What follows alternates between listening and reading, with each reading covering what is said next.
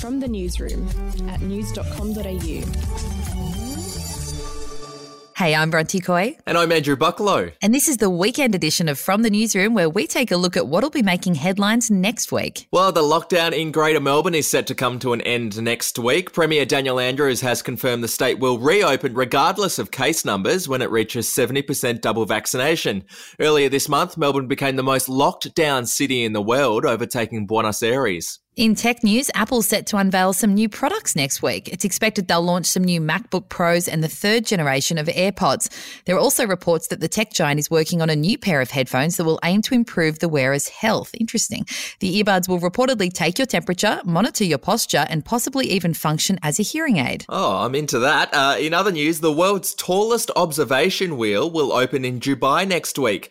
The structure is 250 metres tall and has 48 air-conditioned cabins, including VIP cabins that feature a bar. It looks very fancy. A ride on the observation wheel will take 38 minutes in total. Hopefully we can visit Dubai sometime before 2030 and check it out. Also in the UAE, the T20 Cricket World Cup is set to kick off next week. Australia's first match is against South Africa on October 23. The West Indies are the reigning champs, but the favourites to win this year are the Aussies or the Indians. We'll be back in a moment with a look at the new movies and TV shows coming out next week. Hey, I'm Felicity Harley and I host Healthyish, where we chat to experts, influencers and people in the know from around the globe to arm you with the knowledge to make healthier decisions for your mind, body and soul. I think if we're going to be focusing on health, like sleep is probably the biggest component of that. I think sleep is the cornerstone. Like choose the harder option, because I've never woken up and gone, I regret that run that I went at 4 a.m. I've never done that. Search for Healthyish and Extra Healthyish wherever you get your podcasts.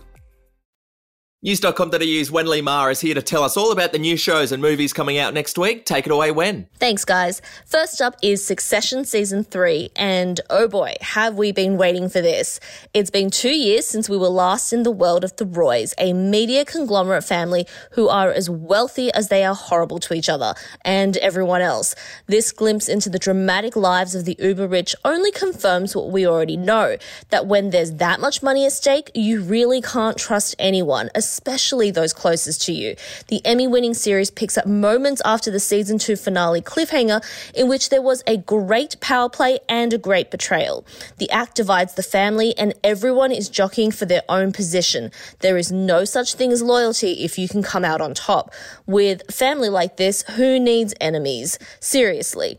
They may be awful, but it is deliciously venomous and an absolute joy to watch, if only for the schadenfreude. Here's a tease. I dropped a bomb. The whole world is watching for my next move.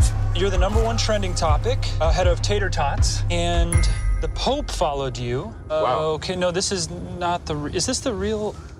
Right. No, Great. I don't Thanks, think this Greg. is a Pope. Succession Season 3 starts on Foxtel and Binge on Monday. Next up is The Last Duel, a long-awaited reunion between Matt Damon and Ben Affleck. The Ridley Scott-directed historical drama is the Boston Friends' first screenplay collaboration since their Oscar-winning script for Good Will Hunting 24 years ago. They co-wrote it with Nicole Holofcener. And it really is a star-studded affair because the cast also includes Jodie Comer and Adam Driver. Set in the 14th century, it's based on the real-life story of the last legal duel in France. Damon plays a knight whose wife accuses his friend of rape, who denies the charge, so they literally duel it out. Men, right? The movie premiered last month at the Venice Film Festival to mostly positive reviews. The Last Duel is in cinemas from Thursday. And finally, there's Malignant, a horror movie directed by Australian filmmaker James Wan, who knows a thing or two about the heebie-jeebies, considering he has helmed the likes of Saw, The Conjuring, and Insidious. The movie is centered on a young woman with a mysterious past who starts to have visions of brutal murders, only to later realize that what she's seeing is actually happening and that she has a connection to the killer.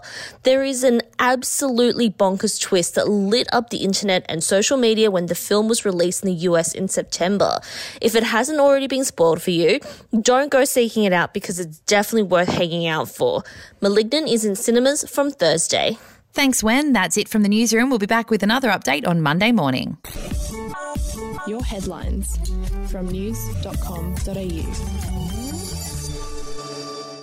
Are you ready to get an inside look at crime from someone who has investigated some of Australia's worst crimes? It was like Aladdin's Cave. The luminol found bloodied footprints and bloodied handprints on a wall, so it's just like a horror movie. Former homicide detective Gary Jubelin sits down with cops, crims, addicts, victims, small-time cheats, and big-town lawyers as they tell their incredible stories. My house got raided. Next thing you know, I got bail refused. Next thing you know, I'm on a truck to Parklea Prison. Listen to I Catch Killers early and ad-free on Crimex Plus on Apple Podcasts today or wherever you get your podcasts.